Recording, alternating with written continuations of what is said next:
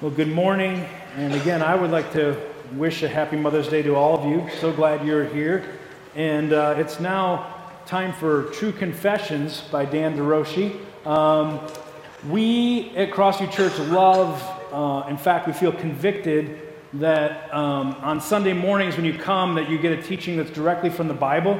We systematically go through different books. So like we're in the book of Mark right now, and we kind of go through it. And so when you're on the preaching schedule, it's kind of like you get what's coming next. And so I just saw that I got Mark 6 next, and so I started beginning my normal routine with that. And it takes me about 15 hours to put together what we do here on Sunday morning. I'm not the sharpest tool in the shed, so I need a lot of time. But one of the things we try to do is get to the root of what was the original author's intent when they wrote this, and then you have to go there first before bringing it here, and that takes time. It takes time to go through. And so I was about 3/4 of the way in my message preparation. I work ahead, and as I got through this, all of a sudden reality hit, and I realized 3/4 of the way in that I'm going to be preaching this message on Mother's Day.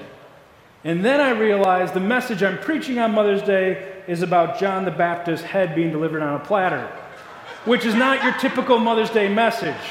So I'm coming out confessing now, moms, I'm sorry about the content, though I'm not going to apologize about the word, because I believe the Bible, no matter what is preached, will bear fruit in your life, right? But just know topically, I understand that you probably never had a sermon on this topic on Mother's Day, and duly noted, all right?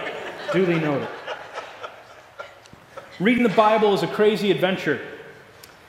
If you just dive into it and pick up anywhere, or you read it just to check the box, it can be confusing, it could be boring. But if you really enter in and you slow down and you think, and perhaps you get a good study Bible and you look at what's happening as you're reading this, it takes you on so many different journeys. But the biggest journey it'll take you to is a journey closer to the heart of God. Some of the stories are so heartbreaking it'll make you weep. Some of the stories are filled with adventure of people going to faraway places. Some stories make the hair on the back of your neck stand up when you see the heroic acts of women and men in the Bible and what they're doing for God, standing for what is right. Then there are the crazy stories. They're the obscure stories. They're the, need I say, obscene or sick stories that feel like they belong more in a sleazy tabloid than in God's book. Yet we find them here nonetheless. They are raw, they are vulgar, and they just don't seem to fit what we would think would be in a book about God and the culture of the time, but yet they're there.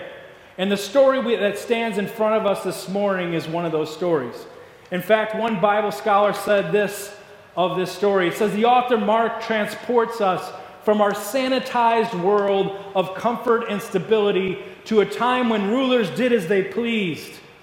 He rips us from our homes to place us into a sleazy setting of pulsating music, filthy jokes, sensual dancing, too much alcohol, and too little moral restraint. For the next 16 verses, we must observe the shameful inner court of Herod Antipas. How's that for a Mother's Day sermon context, huh? That's where we're going to go today. And we're going to go into a deep dive. And what I want to do today is we're going to go deep into the weeds of this story. I want to share with you what's going on behind the words so you have a deeper understanding of what's happening. And then we're going to come up out of the weeds, and I'm going to give us 4 lessons that we can learn from what we dove into. So if you have a Bible, open it up to Mark chapter 6. Mark chapter 6. If you're new to the Bible, you go 3/4 of the way in, you'll see Matthew and then Mark, and then go to chapter 6. I'm calling this a costly comfort, and hopefully at the end of the message you'll see why I'm calling it that. But as we enter into this, I believe God has much to show us. As we go through this story, I think you'll see how sick and twisted it is, but God, through Mark, is telling us something. And that's the root that we need to get at. What is God, through Mark, telling us?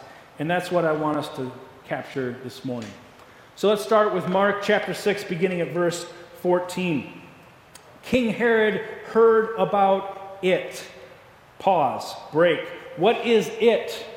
It is the 7 verses before this where Jesus in his ministry gathered his 12, and now he sent them out to do his good works. He sent them out to teach the gospel about who he is. He sent them out to heal the sick. He sent them out to heal people their diseases and set people who are possessed by demons free. And they did that. They started going out, and all over amazing things started happening. And Herod heard about it. That's the it. And so he heard about this. So it said King Herod, when he heard about it, because Jesus' name had become well known, some said John the Baptist has been raised from the dead. And that's why miraculous powers are at work with him. But others said he's Elijah. Still others said he's a prophet, like one of the prophets from long ago. And then here's the key verse of this section. When Herod heard of it, he said, John, the one I beheaded, has been raised. That's what he thought was happening. So this Herod ordered the death of John the Baptist that we're going to get into in a second. But I want to share about who this Herod is. So there's a Herod that we hear about in the Christmas story that was so obsessed with his power, felt so threatened when anyone tried to take his power, that when he heard about this Messiah that could be born, that would save the world, that would be King of Kings and Lord of all lords someday, couldn't handle that to the point that he did a genocide to wipe out everybody to protect his power. That was Herod of the Christmas story. This Herod is his son. The Herod we're reading about is his son.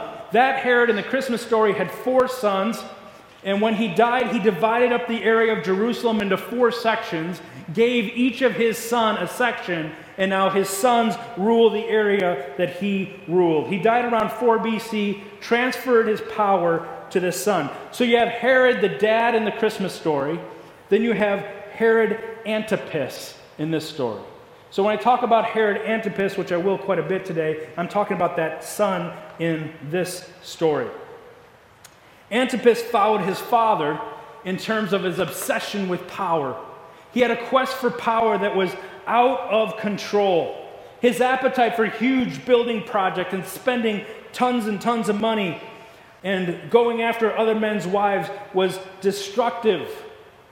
It was self-destructive. The leaders of the Roman Empire didn't trust him, and here's the deal of some more background.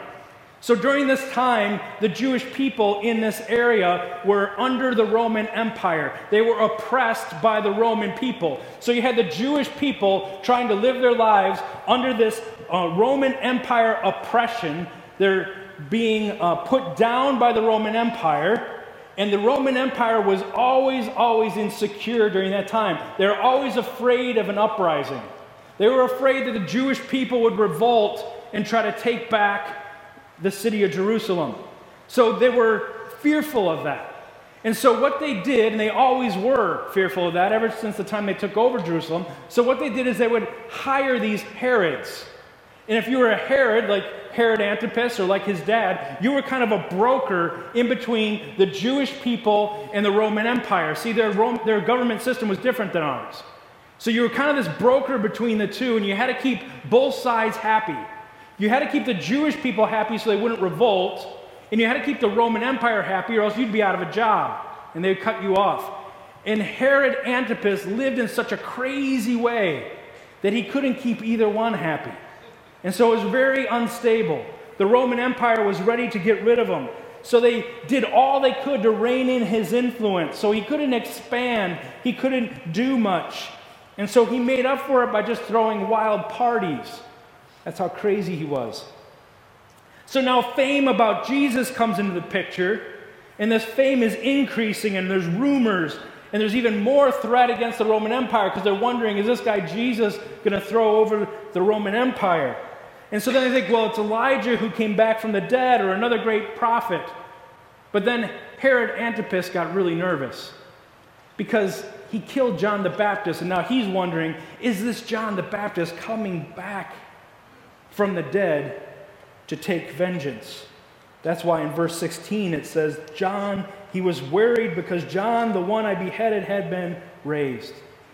And at this point in the story, the author Mark goes into a flashback to share with us why Herod felt the way he did.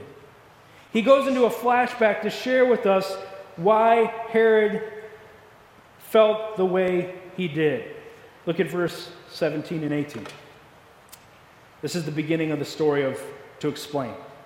For Herod himself had given orders to arrest John and to chain him in prison on account of Herodias, another character we'll talk about in a second, his brother Philip's wife, because he had married her. John had been telling Herod, "It is not lawful for you to have your brother's wife." So let's pause there. Herod of Antipas ended up killing one of the most religiously revered men in all of Israel at the time, which caused a stir. John the Baptist had lots of enemies because he spoke the truth about God, but people were afraid to touch and harm him because they sensed God's hand was on him. Also, they knew if they did anything to him, more often than not, the Jewish people would have revolted at the time. But Herod was crazy. He didn't care. And John and Herod collided. And John confronted him against one particular sin that we know of here, and that's the sin of what he did with his wife and his brother's wife. Herod exiled his wife, banished her from his kingdom, said, "You are out of here." And then he took the wife of his brother to the north, his sister-in-law. And it gets even crazier than that, because this wife he took from the north, Herodias, was also their niece. So his brother married their niece, and now he is taking her from his brother, and he wants to marry her. It's a wild, weird, messy, sick place in Herod's kingdom. And so this, taking his brother's wife, violated a political treaty that the Roman Empire set up to keep peace. And so they set this up and said it has to be like this. Herod didn't care. He violated that treaty, had his brother's wife come into his kingdom, had an adulterous relationship with her, and married her. But it also violated, more importantly, Jewish law. And John the Baptist cared more about Jewish law than he did about the political system and the political uprising and treaties at the time. So he confronted Herod about this and would speak out because everybody was talking about it. Because it was a political violation, everybody in the whole area was talking about it. So John the Baptist would speak into it, and he would talk loudly about how wrong this was. And so Herod had him arrested and locked up in a dungeon near his palace. Let's look at verses 19 to 20. So Herodias held a grudge against him, John the Baptist, and wanted to kill John the Baptist. But she could not, because Herod feared John and protected him, knowing he was a righteous and holy man. This is where it gets wild. When Herod heard him, talking about when John would teach him, he would be very perplexed, and yet he liked to listen to him. So there's a lot of shaky ground going on here. Because I failed to tell you that when Herod sent his first wife out and exiled her, his first wife was the daughter of his powerful rival who's always threatened the kingdom. So the Roman Empire was concerned that now there's a threat going on against their kingdom in Jerusalem. Then, marrying his brother's wife, who ruled to the north of him, he caused a huge amount of instability. So Herod was on shaky ground when the Roman Empire, as the Roman Empire was concerned, because of what he did. He needed to keep Rome happy, and he needed to keep the Jewish people happy, and he was failing at both. And because the Roman Empire was always afraid of an uprising, Herod was in a tight position. Although Herodias wanted John the Baptist killed, he couldn't do it. Because not only did he fear losing the support of the Jewish people, because he was in a tight spot, he knew if he killed John the Baptist, everything could topple right over. There was another reason he didn't want to kill John the Baptist. Because it says in here that he feared, in a way, his spiritual power. John the Baptist was imprisoned in Herod's dungeon for 2 full years. And verse 20 tells us that he kept him alive because he was captivated by his teaching. When he brought John the Baptist before his court, he would start teaching. And yes, he didn't like what he was hearing from him because he was telling him, Herod, what you're doing is sinful and wrong. At the same time, it says, and this is so weird, that Herod liked to listen to him. So this guy would come in, tell him what he's doing it wrong, speak to his sin, and yet he still liked to listen. People don't like the truth because it brings conviction. But at the same time, there's something that feels so right about it that we want that in our life. We want somebody to draw a line that says, whoa, that's not right. And so Herod had this mix going on. There's a lot of speculation among Bible scholars as to why Mark wrote he liked to listen to him. I think he saw in John a goodness that he knew he would never be able to attain to. He saw a devotion to God that he longed to experience in his own. However, he was not willing to accept the cost. He kept John around because this man in the dungeon was his only connection to anything good in life. The rest of his life was evil restlessness that did not satisfy. Let's look at Mark 21-33. The story keeps going. An opportune time came upon his birthday, Herod's birthday, when he gave a banquet for all his nobles. Now here's the people he has to please. All his nobles, his military commanders, the leading men of Galilee. Those are the Jewish people he's trying to make sure he keeps at peace. When Herodias' own daughter came in and danced, she pleased Herod and his guests. The king said to the girl, "Ask me whatever you want and I'll give it to you." He promised her with an oath, "Whatever you ask me, I will give you up to half my kingdom."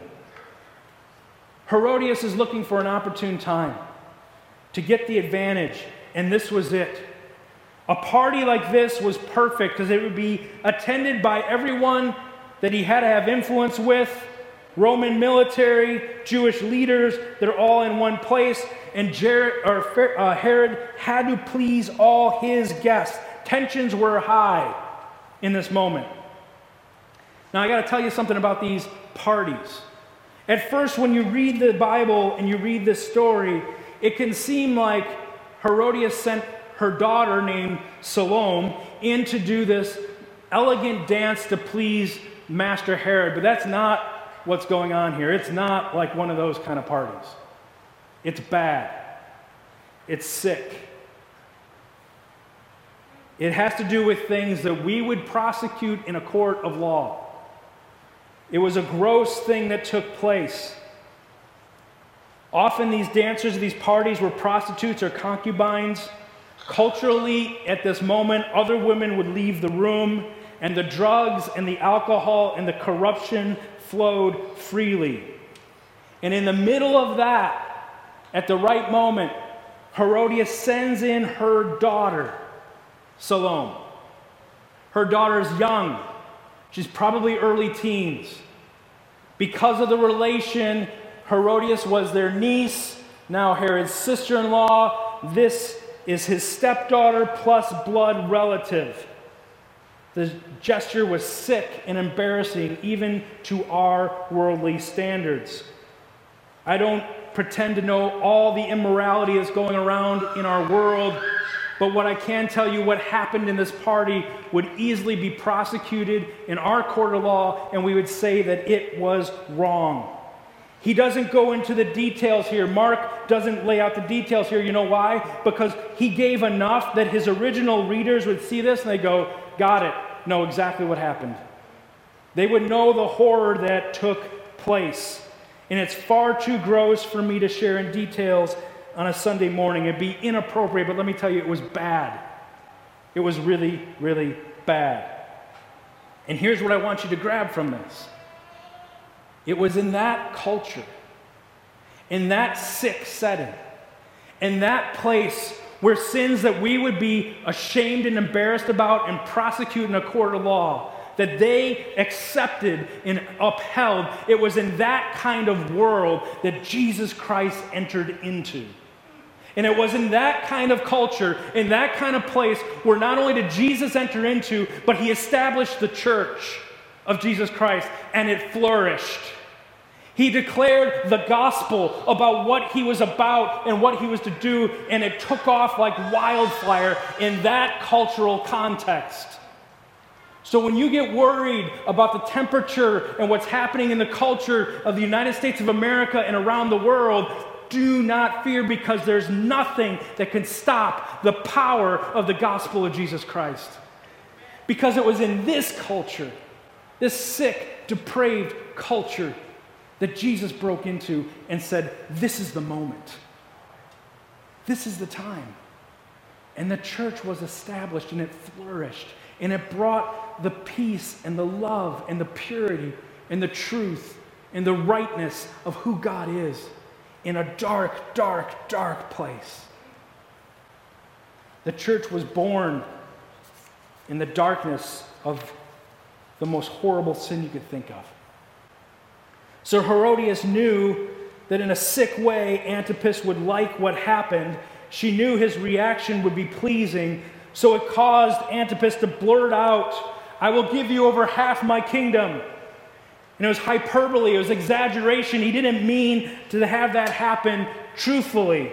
However, now the tensions were high, because noblemen from Jerusalem were in the room, and Roman rulers were in the room, and they all knew this guy was crazy, and he just said this. So what's going to happen? Herod was stuck in a corner, and he could do nothing except honor his word, because he knew he'd be thrown out on the street otherwise. So he'll give her anything she asks. Look at verse 24 to 28. She went out and said to her mother, "What should I ask for?" "John the Baptist's head," she said. At once she hurried to the king and said, "I want you to give me John the Baptist's head on a platter immediately." Although the king was deeply distressed, Herod was deeply distressed. Do you feel that tension going on in his soul? Deeply distressed because of his oaths and the guests. He did not want to refuse her. The king immediately sent for an executioner and commanded him to bring John's head. So he went and beheaded him in prison, brought his head on a platter, and gave it to the girl. The girl gave it to her mother. Verse 26 describes how Herod Antipas felt, deeply distressed, because he let his own sinful intentions get the best of him. He didn't want to kill John the Baptist, but as one commentator says, Herod was sorry that his drunken tongue had landed him in such an awkward situation, but he was not sorry enough to do what was right. He was not sorry about his sin. With the eyes of his guests on him, with the eyes of Herodias in his mind, with the eyes of Salome who danced in his face, he forgot about the eyes of God. He forgot that there's one who looks over and sees every aspect of our life, who is holy and just. Have you ever been caught up in a situation or a circumstance in life, and you get so caught up into the details and the feelings and the emotions and everything that's going on with it that you forget that God is present? I know that happens to me a lot. You forget that the eyes of God see all, that everything we do, we live our lives before the eyes of God. And that's where Herod was. Bound by his pride, he immediately sent for the executioner. And the original language in verse 28 is so grotesque, it's too inappropriate for me to say on a Sunday morning. And then look what happened in verse 29. When John's disciples heard about it, those that followed John the Baptist, they came and removed his corpse and placed it in a tomb. And Mark, who wrote this, purposely made this to sound familiar to the deaf and burial of Jesus Christ to prove a point. That John the Baptist was a faithful witness, that he suffered persecution and hostility, that he was imprisoned and put to death, and he died much like his precious Savior died. He died bringing glory to his Savior. He died bringing glory to Jesus. May that be said of all of us. So now I want to pause the text and look at 4 lessons we can learn from this story. 4 lessons that we can pull from what we just saw. First of all, number 1, we can learn about the poison of holding a grudge. The poison of holding a grudge. Herodias held on to this grudge against John the Baptist because he told her what she was doing was wrong. And that grudge ran deep. Few things will ruin your spiritual life like holding a grudge will. If you have a grudge, if you have been wrong, I encourage you, forgive that person and set yourself free. Forgiveness sets you free. Bitterness and unforgiveness does nothing to the offending party. Forgive that person and set yourself free. If you hang on to the grudge, the bitterness will bloom and take you to a place that you will one day regret. Number 2, we learn about seeking human approval above God's approval and what a trap that is. We see that in Herod. Herod forgot about the all-seeing eye of God and was more worried about what those in front of him thought of him. He was more concerned about what others thought than he was what God thought. We usually make very poor decisions when we forget that we live before God alone. When we live knowing all of our lives are before God, even when we blow it, it will lead us to conviction, that will lead us to repentance, that will lead us to forgiveness, that will lead us to doing the right thing. Number 3, we learn in this story the depth and the seriousness of sin. This whole story shows how serious sin is and how life can get out of control if we bow to it and just normalize it. Or if we just rationalize it and say, well, that's just how it is. Sin is like a wildfire that just keeps consuming more and more of people's lives, more and more of our culture. And we should fight against it with all we have. This story should make us ask God to search our hearts, and if there's anything offensive in us, repent and ask for forgiveness. Sin should drive us to prayer, saying, God, help me to be more like you. Finally, number 4, through this story, we see the cost of following Jesus, and we see this in John the Baptist. John the Baptist did what was right. He called out what needed to be called out. He stood what he knew was to be true, and he suffered for it. He denied himself. He denied his comfort. He denied his safety to stand for what was right. Check this out. Only 36% of the church-going evangelical Christians believe that following Jesus means you must deny yourself and it will cost you something. Only 36% believe that following Jesus means it will cost you something. There is a cost to following Jesus. There is a cost when you step off the throne of your life and you put him on the throne of your life and you say, I'm done living the way I want to. I'm going to live the way you want me to. That's costly. That means you don't get to do everything you want to do.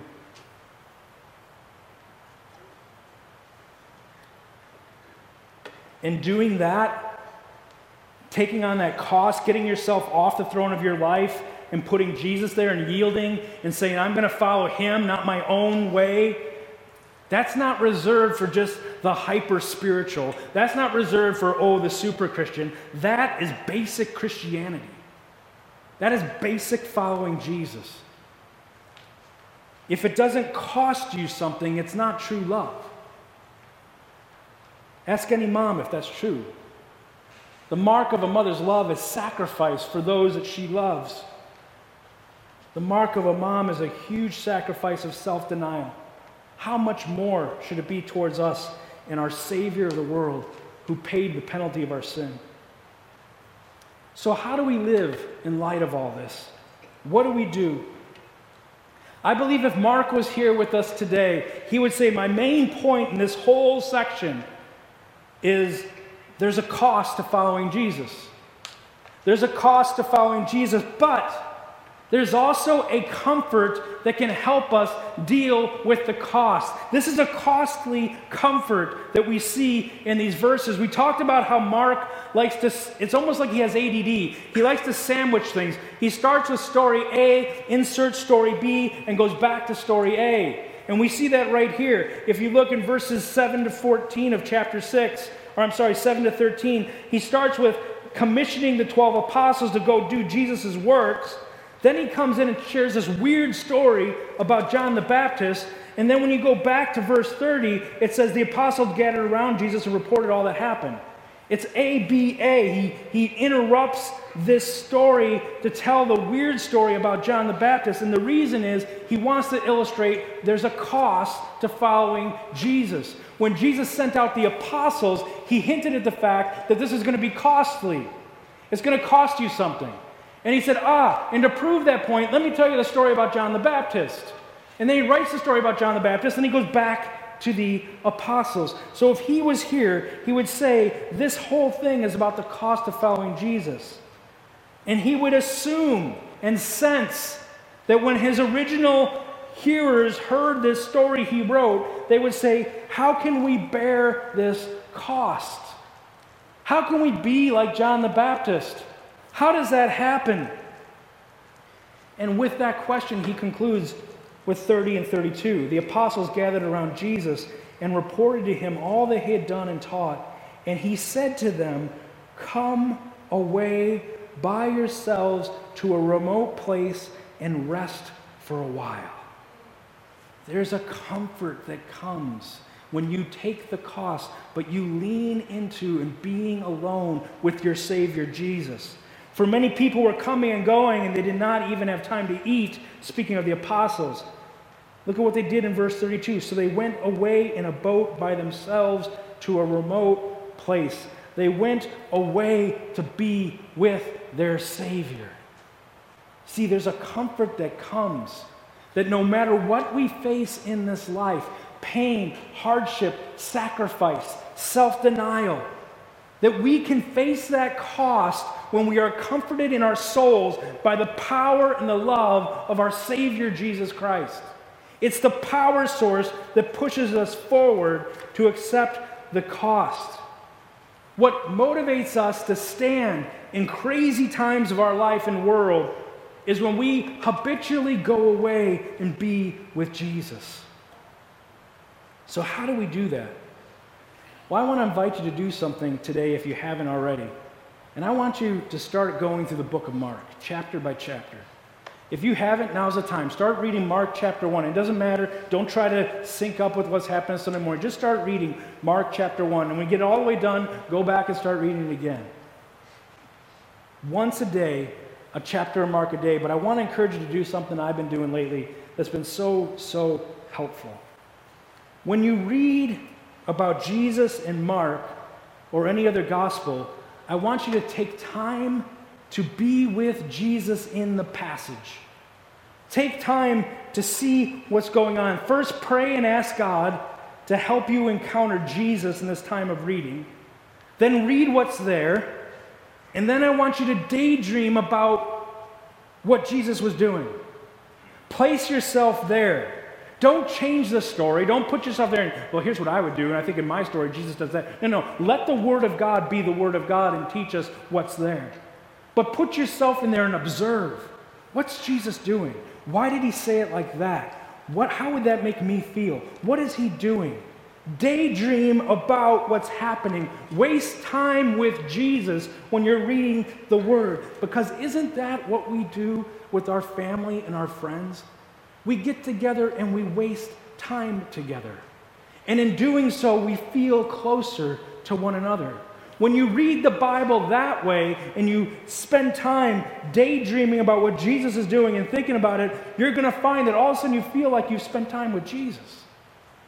You feel like you understand what's going on.